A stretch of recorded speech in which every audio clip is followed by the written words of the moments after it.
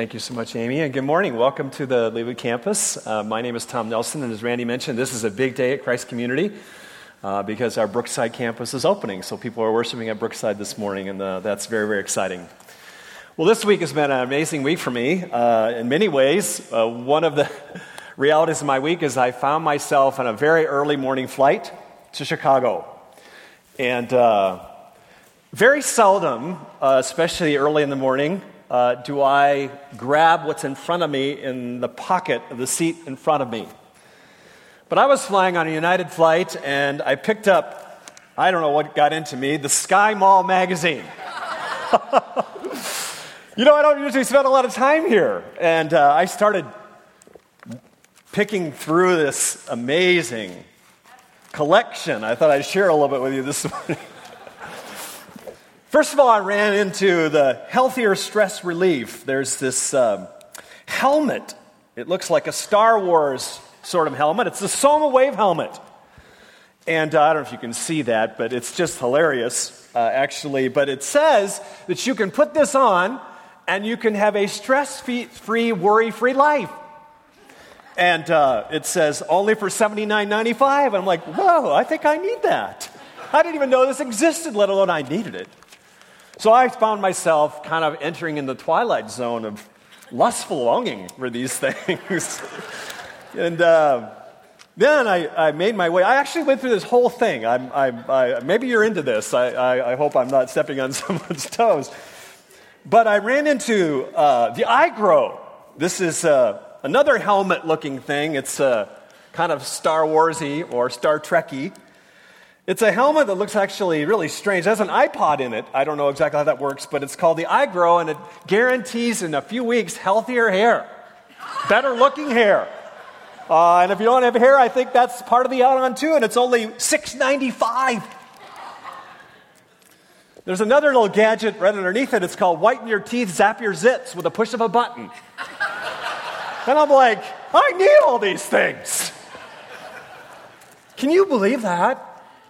I found myself, looking through this magazine instead of reading my Bible at 6 in the morning, and thinking, goodness gracious, I really need this. I have a stress-free life for $79.95.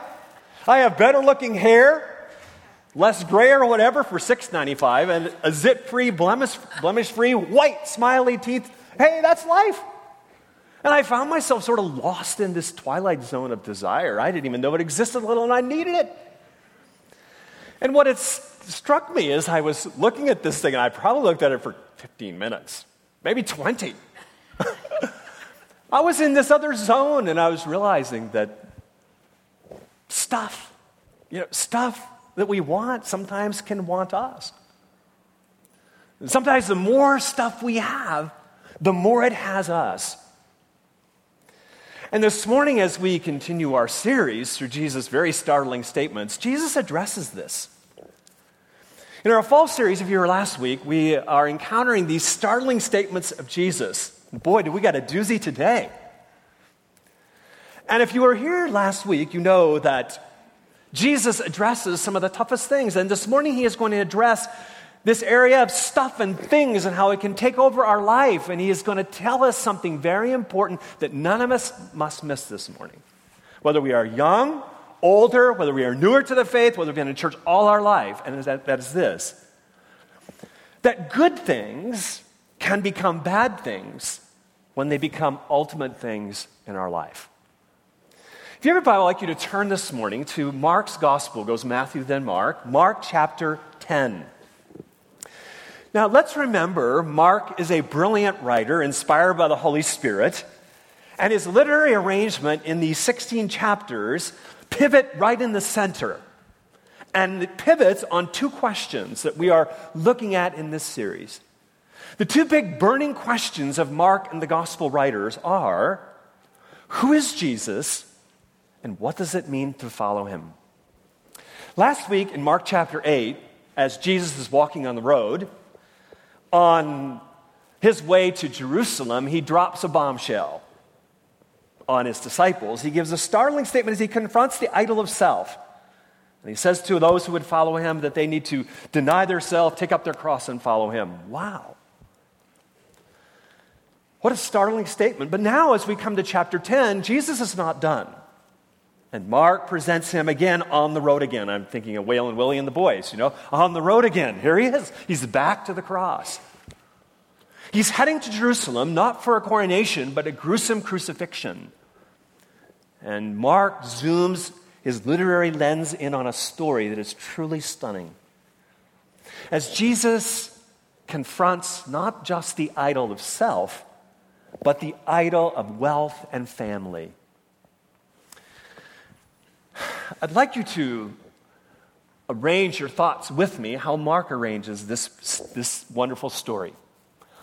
The way Mark arranges it in a threefold progression as he brushes this canvas of literary beauty. The literary canvas flows on three brushstrokes. First, we are going to see a startling interruption. It's sudden.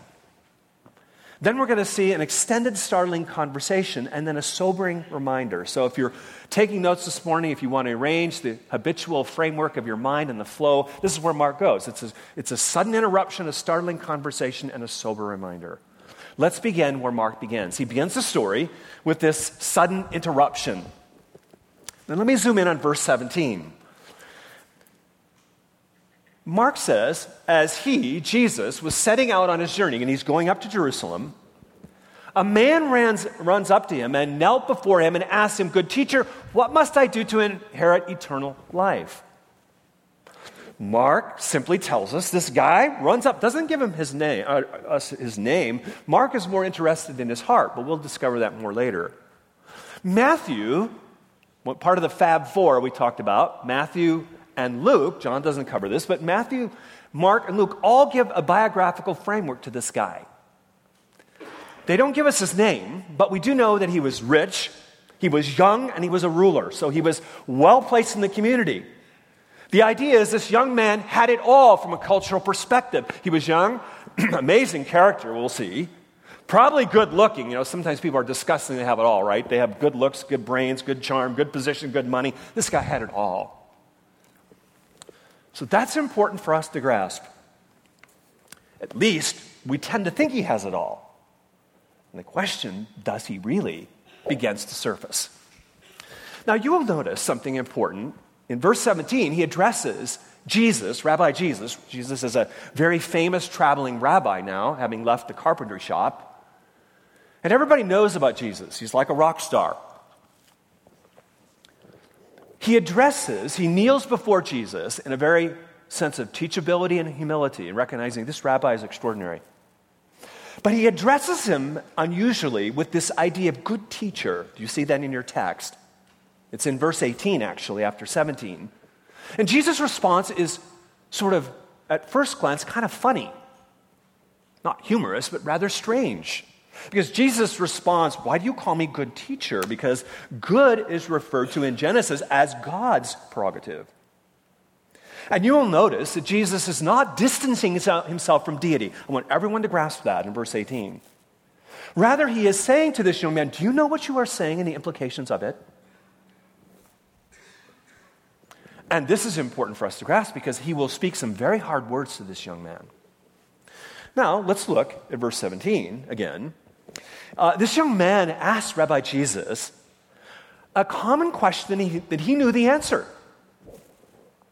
Because in Deuteronomy, the answer to this question, what must I do to inherit eternal life, is to love God with all my being and to obey his commandments. So the question is a question, but underneath it lies another question. The question on his lips is not the same question as his heart. And Jesus addresses that question. You'll notice that he suggests, this young ruler, that even though he has been a very observant Jewish young man, that he says, "What must I do to inherit eternal life?" This young man, in his heart, is asking the question, "I'm still lacking something, Jesus. What am I lacking? There is a sense of lacking, an emptiness in my life. I have done all this stuff, and there's still something lacking." But notice also in the question, he has the presumption that he can do something to inherit eternal life. as if he could do something to inherit anything. So at the first point, Jesus affirms his longing that he's missing something, but he challenges his misguided idea that he can do anything to inherit eternal life. So there's much going on in this initial interruption. Now let's press into the startling conversation. The conversation is really broken into two parts, but I'm going to focus first on the first part. It's an extended conversation, first with the rich young ruler and then with the disciples, okay? But let's look at the conversation he has with the rich young ruler. In verses 18 through 22, there is an amazing conversation that is startling. And what you will notice is that Jesus, he will address some commandments. Several of commandments. But Jesus doesn't list all 10. And this is very important in the narrative. Why does Jesus choose the commandments that are tied to family loyalty and property? We're going to grasp that in just a moment. Jesus doesn't give them all 10. Why? Now let's look at his response, the young man's response. Jesus lays out 6 of the commandments. And then he says, here's the response. Verse 20 through 22, if you have your Bible open. And he said to him, "Teacher, all these I have kept from my youth." And Jesus, looking at him, notice, loved him and said to him, "You lack one thing. Go, sell all that you have, give to the poor, and you will have treasure in heaven, and come follow me." Disheartened by the saying, he went away sorrowful, for he had vast wealth or great possessions. Now, enter into this text with me. It's an extraordinary narrative. Jesus doesn't challenge this young man's observance of the commandments. This is going to be important later. Don't miss that. Rather, he just skips over that. And he addresses at heart level what's going on.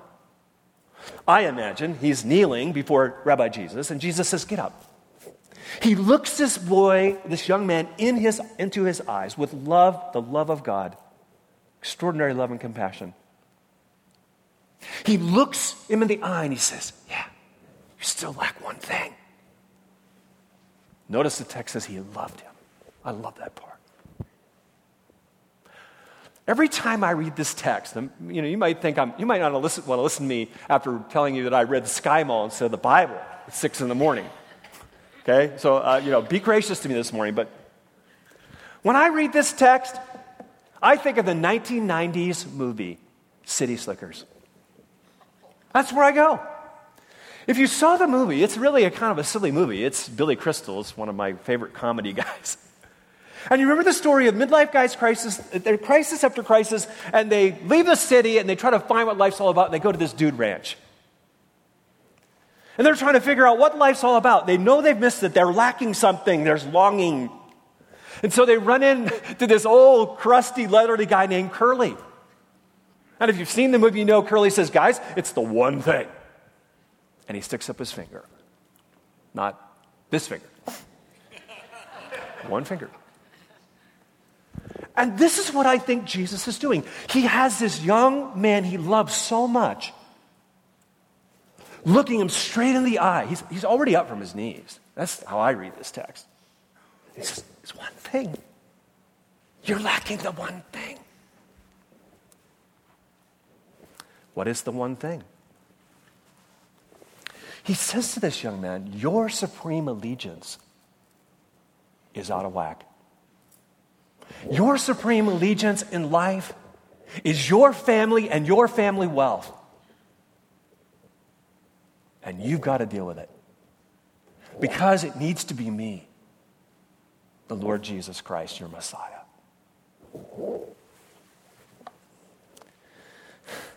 He says, then, if you get this one thing right, you will have the deepest longings of your heart. This is what you're lacking.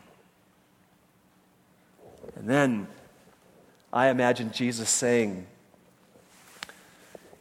"In your heart of hearts, my dear friend, you long for a life of precious treasure rather than endless possessions.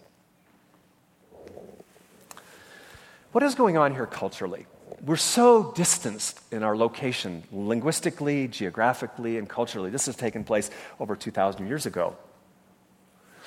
Kenneth Bailey, one of my favorite New Testament scholars, particularly in cultural expressions of the New Testament, captures the hard-hitting truth that Jesus is telling him. Jesus loves him enough to communicate what he needs to hear, but it is very hard to hear. And Kenneth Bailey says this, listen carefully. If you walk into this context in its geographical and cultural location, this is what's going on between the interchange between the young man and Jesus. He's got it perfectly. He says this, listen carefully, the two unassailable loyalties that any Middle Easterner in the first century understood is that it is required and considered more important than life itself are your family and your village home. When Jesus puts both of these in one list, then demands a loyalty that supersedes them both, he is requiring that which is truly impossible to the Middle Easterner given the pressures of his culture.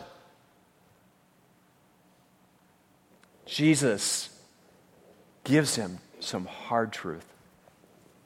And he says to him basically, young man whom I love, your heart is compromised because your life is tethered to a hard idol of family and wealth. And unless you deal with that and place me as your ultimate Lord, sovereign, that I would be your greatest allegiance and affection, you will miss out. You have a lot to live with, and you have nothing to live for.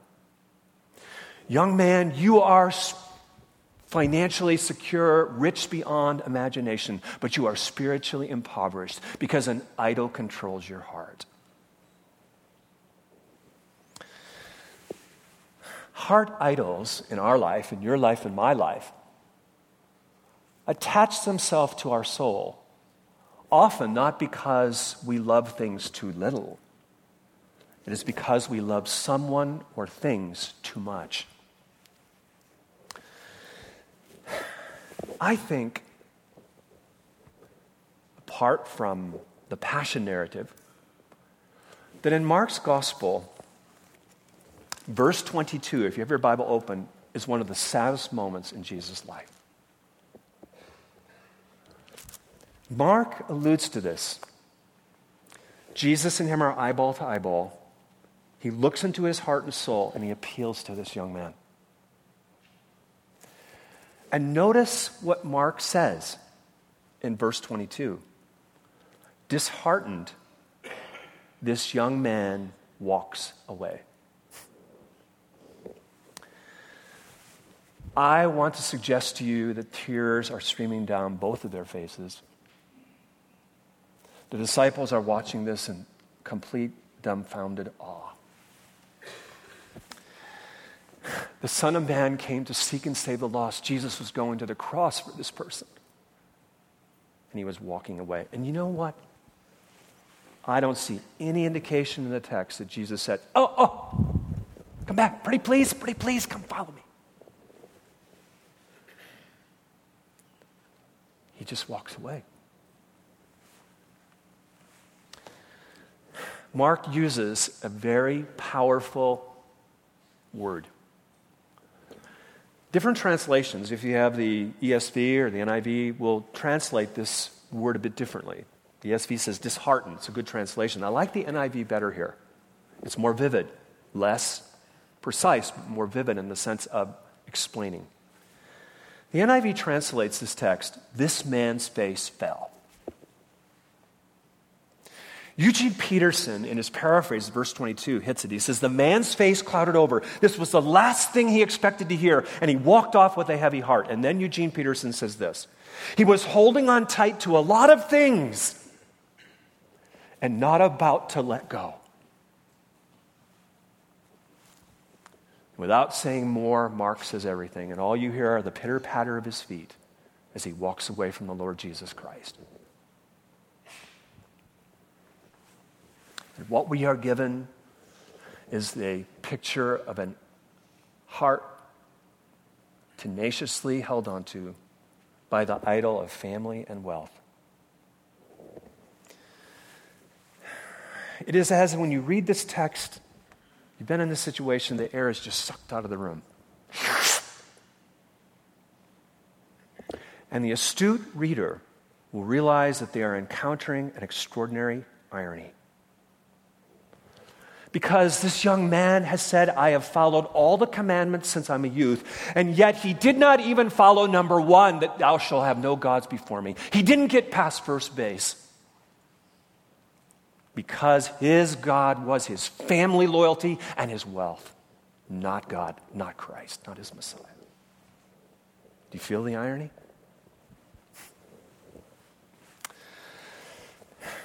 His family ties, his wealth portfolio were his true God. That's where his allegiance and affection lie. You know how I find myself wondering, did the young man sort of turn back just a little bit to look? We do know Jesus didn't say, please, please, please. He let him go. So where are you this morning? Where am I this morning? Where's your supreme allegiance, your greatest affection, your greatest loyalty? Will you embrace Jesus as your supreme allegiance, your highest affection, your undivided loyalty? Or will you walk away from him? All of us, in hearing his words, have that important choice in stewardship. See, Jesus' words are not so much about what you have, it's what has you. What has me. So let's just take a moment. What do you truly love the most? Be honest. What do you think about? What do you daydream about? What do you talk about? Where do your priorities lie? What are you devastated about when it's taken away? Pastor Tim Keller does a wonderful job here, I think, in highlighting the idol of wealth, particularly, and money. And he says this, there are 3 flags, and I have this on the slide for you because I thought they were so powerful in my own life this week. 3 flags to know money isn't just money to you. When it crosses the line, first, you can't give large amounts of it away. Secondly, you get scared if you might have less than you're accustomed to having. You're driven by fear rather than faith. 3, it bothers you when you see people who have more than you, especially if they've not worked as hard as you. Understand this. Don't misunderstand this text. This text is taught so pervertedly wrong. Jesus didn't ask this guy to give up what he had because it was bad. He asked this particular guy to give it up because the good things he had him. And because good things become bad things when they are ultimate in our life. Jesus said it, you cannot serve God and mammon. Discipleship is an either-or proposition, not a both-and. And Jesus makes it so clear. And Jesus does love you. He may love you so much. He may have to save you from something or someone you love just too much. And open up your hands if you were unwilling to do that. Can you imagine the disciples watching this? Mark now shifts the scene. They are dumbfounded. I imagine them with their mouths literally dropping to their sandals. They are just freaking out. That's what the text says. Why? Look at verses 23 through 26. And Jesus looked around and said to his disciples, they're standing right there, how difficult it will be for those who have wealth to enter the kingdom of God. And the disciples were amazed at his words. But Jesus said to them, again, children, I love this, it's a very gentle word, tender word. Children or students, how difficult it is to enter the kingdom of God. It's easier for a camel to go through the eye of a needle than for a rich person to enter the kingdom of God. And they were exceedingly astonished. and said to him, then who can be saved? See, this rich young man was a poster boy for all they had aspired to as young Jewish men.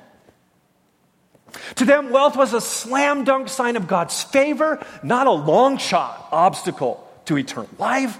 They had never thought of this before, that wealth could be a problem. They had no category not only for a crucified Messiah, but for a wealthy person who didn't have eternal life because they were a sign of God's favor. So Jesus just completely turns their world upside down. And they are just longing for traction. I mean, they're in midair without traction. And if that's not crazy, then Jesus pulls this crazy picture of a camel in the eye of a needle. Is that strange? How many of you remember, you don't have to raise your hand since this might, maybe you remember a certain Saturday Night Live skit. Anybody watch Saturday Night Live? It's usually too late for me. Quite amazing comedy, actually. And there was a comedy several years ago that was focused on this verse 25. Do you know that in Saturday Night Live? And the story is really actually hilarious. It's the story of this Mr. Hayward who made millions and billions of dollars. And so he creates this foundation, and let me read, it's so good, let me say this. It's called the Hayward Foundation for the Development of a Way to Make It Easy for a Camel to Pass Through the Eye of a Needle. And there's a picture of these white coat laboratory dudes, these scientists, all concocting all this apparatus to try to figure out how to bring a camel through a needle. I know it's gross. And they, first of all, take a horse, they try to throw him, through a drinking straw, no luck. That's the idea. Then they try to puree a camel. No luck. Then they build larger needles and smaller camels, genetic engineering, and no luck. And at the end, they just want to pull this statement out of the Bible, and the skit ends classically. It says, the Hayward Foundation, working really hard to get Mr. Hayward into heaven. Now, Saturday Night Live is good at comedy, not very good at theology. Is this what Jesus is saying? Work hard, somehow figure out how to get into heaven? The language of eye and the needle is like in our cultural convention. It's like we would say, there's not a snowball's chance in a hot place. I've already pushed you this morning. I know. I'm like, whoa, who is this guy? He's really pushing it today. Saturday Night Live, Sky Mall. Sheesh. No wonder they're opening up new campuses, But this is what he's doing. He's taking the largest mammal in the day and the smallest little hole, you can imagine, a little needle, and he's saying, this is impossible. He is saying that to the disciples. There's no way human merit can ever, no matter how hard we try, ever get into the kingdom of God on our own. It is a gift. It is a new way. I am the new way to eternal life. And the disciples are going, if this guy didn't get there, what about us? And Peter, yay, Peter. I mean, they all sort of have this antiphonal refrain, who can be saved? But Peter blurts out, doesn't he? He says, what about us? And we've done all this, we've followed you. Give us some assurance. That's what I think he's saying. Is like, I just don't know how to handle this. See, we often hear the term self-made person. We hear that, and again, we admire good achievement and hard work. I'm all for that. But Jesus would say there's no self-made person. Just self-deceived. Kenneth Bailey says this brilliantly. He says, with God, there is no pulling up of oneself by the bootstraps. The self-confidence of the self-made person crashes and dissolves like a mighty wave on a sandy shore when eternal life is at issue. Whoosh, it's gone. Here Jesus powerfully articulates why they're going to the cross. Because our Lord Jesus Christ is paving a new way. It is not based on human merit or conformity to commandments. It is his atoning shed blood on the cross. He is going to make a new way. It is a gift we receive. It's nothing we work for.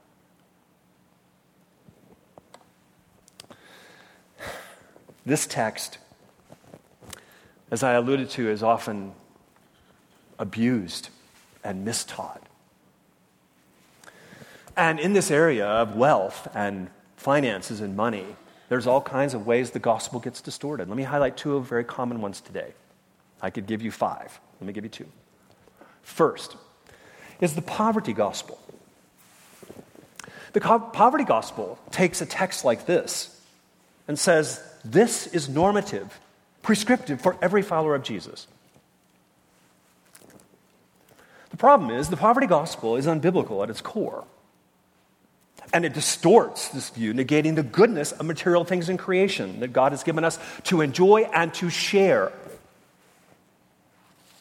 Vows of poverty are not a path to a super spirituality. They are often a dead end of legalism and self-righteousness. The poverty gospel is not the gospel. It's a distortion. On the other side, if you take the flip side, is the prosperity gospel. Very common today. People sell lots of books and fill stadiums with a distorted, if not heretical, gospel. The prosperity gospel in our material and affluent culture is very appealing. It over-spiritualizes material prosperity. While the poverty gospel over-spiritualizes poverty, the prosperity gospel over-spiritualizes prosperity, financial, material. The prosperity gospel equates wealth, material accumulation, financial success as evidences of faithful discipleship. The only problem is millions and millions of believers around the world, for them, faithfulness is their death, imprisonment, and suffering. The path to follow Jesus may yield great financial blessings, but it may very well call us to a life of simplicity, sacrifice, and suffering. It is an abhorrent distortion of the gospel, and it is rampant today. The true gospel, Jesus says, is the gospel of grace. Do we see that here is the ultimate rich young ruler facing eye to eyeball with this other young rich ruler? Jesus is the ultimate rich young ruler who has given everything up to rescue us who are impossible to save without his work on the cross. Jesus left the most unimaginable riches and power with the Father. And he came to earth, he emptied himself, he died on the cross. He gave it all up so that you and I could have eternal life and the life we were created to live. He is the ultimate rich ruler who didn't walk away from you and me, but he walked to the cross. Paul writes in 2 Corinthians 8:9 these words, Jesus was unimaginably rich, but he came to earth for our sakes, and he became poor. The gospel of grace neither over-spiritualizes poverty or wealth, but it makes us possible to greatly enjoy and be radically generous in sharing what we have with others. Peter's world is rocked. They're all rocked. They're saying, we left everything, and Jesus affirms them. Do you see the end of this text? Jesus affirms that they left everything to follow him. And Jesus affirms, yes, Peter and disciples, you have given me your supreme allegiance, your highest affection, and he affirms them. And he says, notice at the end of the text, he says, don't forget that the cost of discipleship is nothing compared to non-discipleship. That not only now, but in the future, you will have great blessing as you follow me. And notice how he ends this text. He looks at his disciples who are just dumbfounded. Their world is turned upside down radically with these words. And he says to them, many who are first will be last. He says, many who are first will be last, and the last first. Do you like standing in lines? I have to tell you that if I think there is a foretaste of hell on earth, it is at O'Hare Airport on an afternoon standing in the security line. If you want to see your pastor at his low moment of the week. Now, when I'm at the front of the line, it's no problem. But the back of the line? What is Jesus saying? Jesus is saying that many people that you meet every day at school, at work, people that have it all together, straight A's, great wealth, great looks, great positions, great careers, great everything, perfect families. Many people who are viewed as having it all really don't have anything at all. They seem like they're at the front of the line in this world, but actually they're going to be in the last. And here we have Jesus' brilliance on display.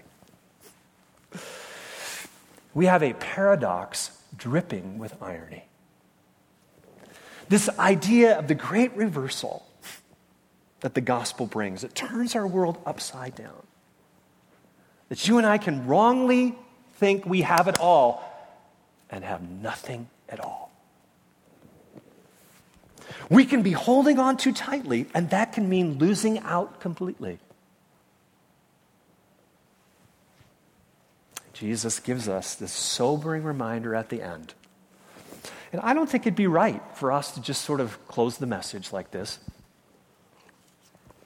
I think Mark has something else up his literary sleeve, as Jesus does, and he wants us to look at our own life, not the person sitting next to us.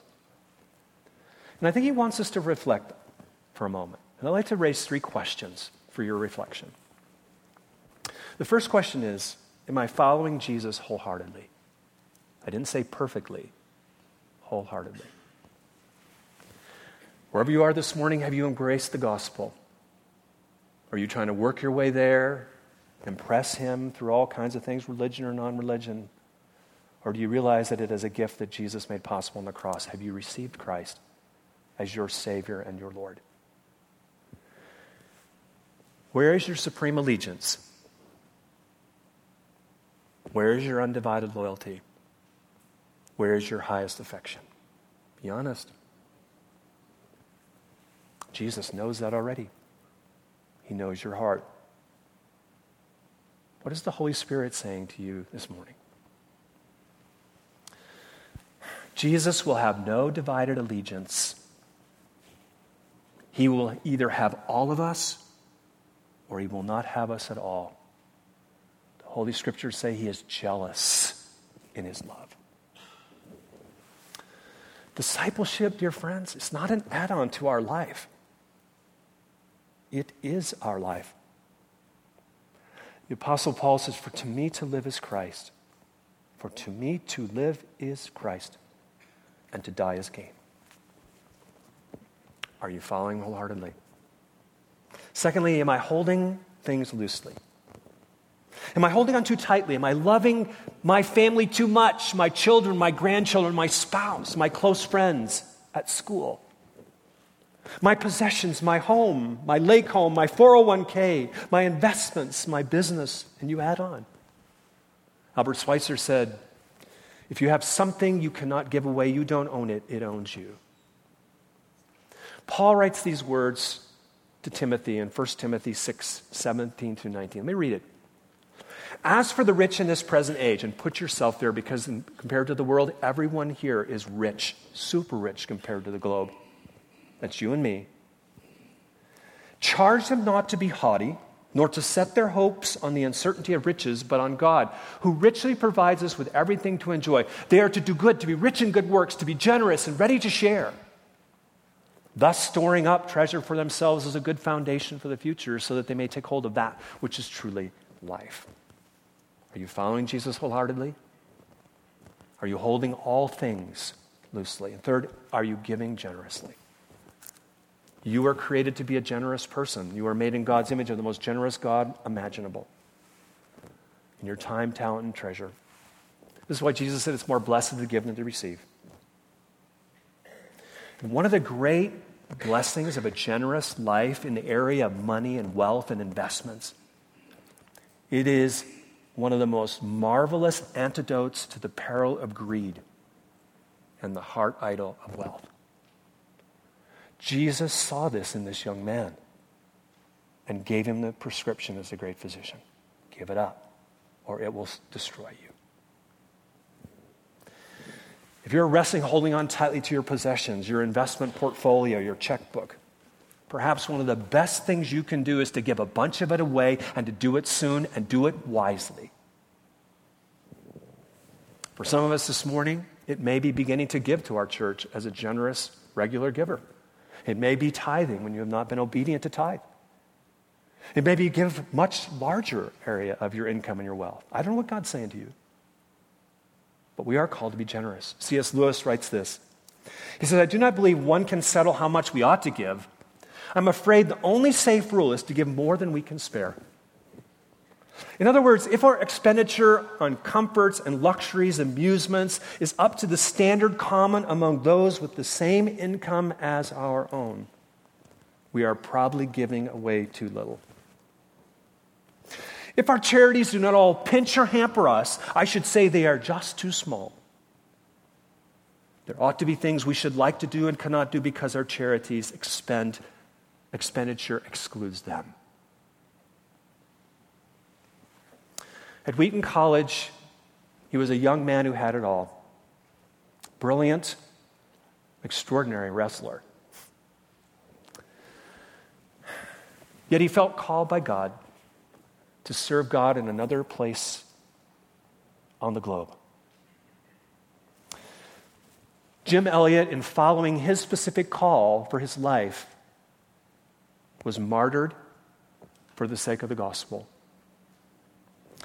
When they opened up his journal from Wheaton College, Jim Elliot, as a young man, a rich young man,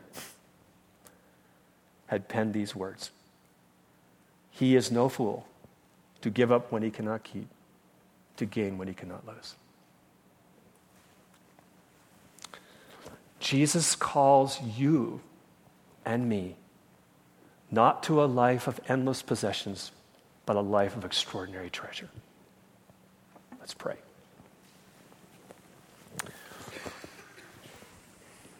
With your heads bowed and your eyes closed, simply ask the Holy Spirit to speak to your particular heart, your situation this morning. What is the Holy Spirit saying to you?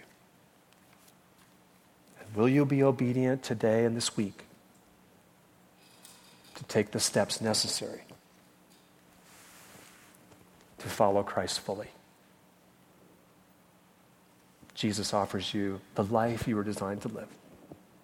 He died on the cross, made it possible for you to live it, and he invites you to be his apprentice. Will you follow him fully? May Jesus be praised.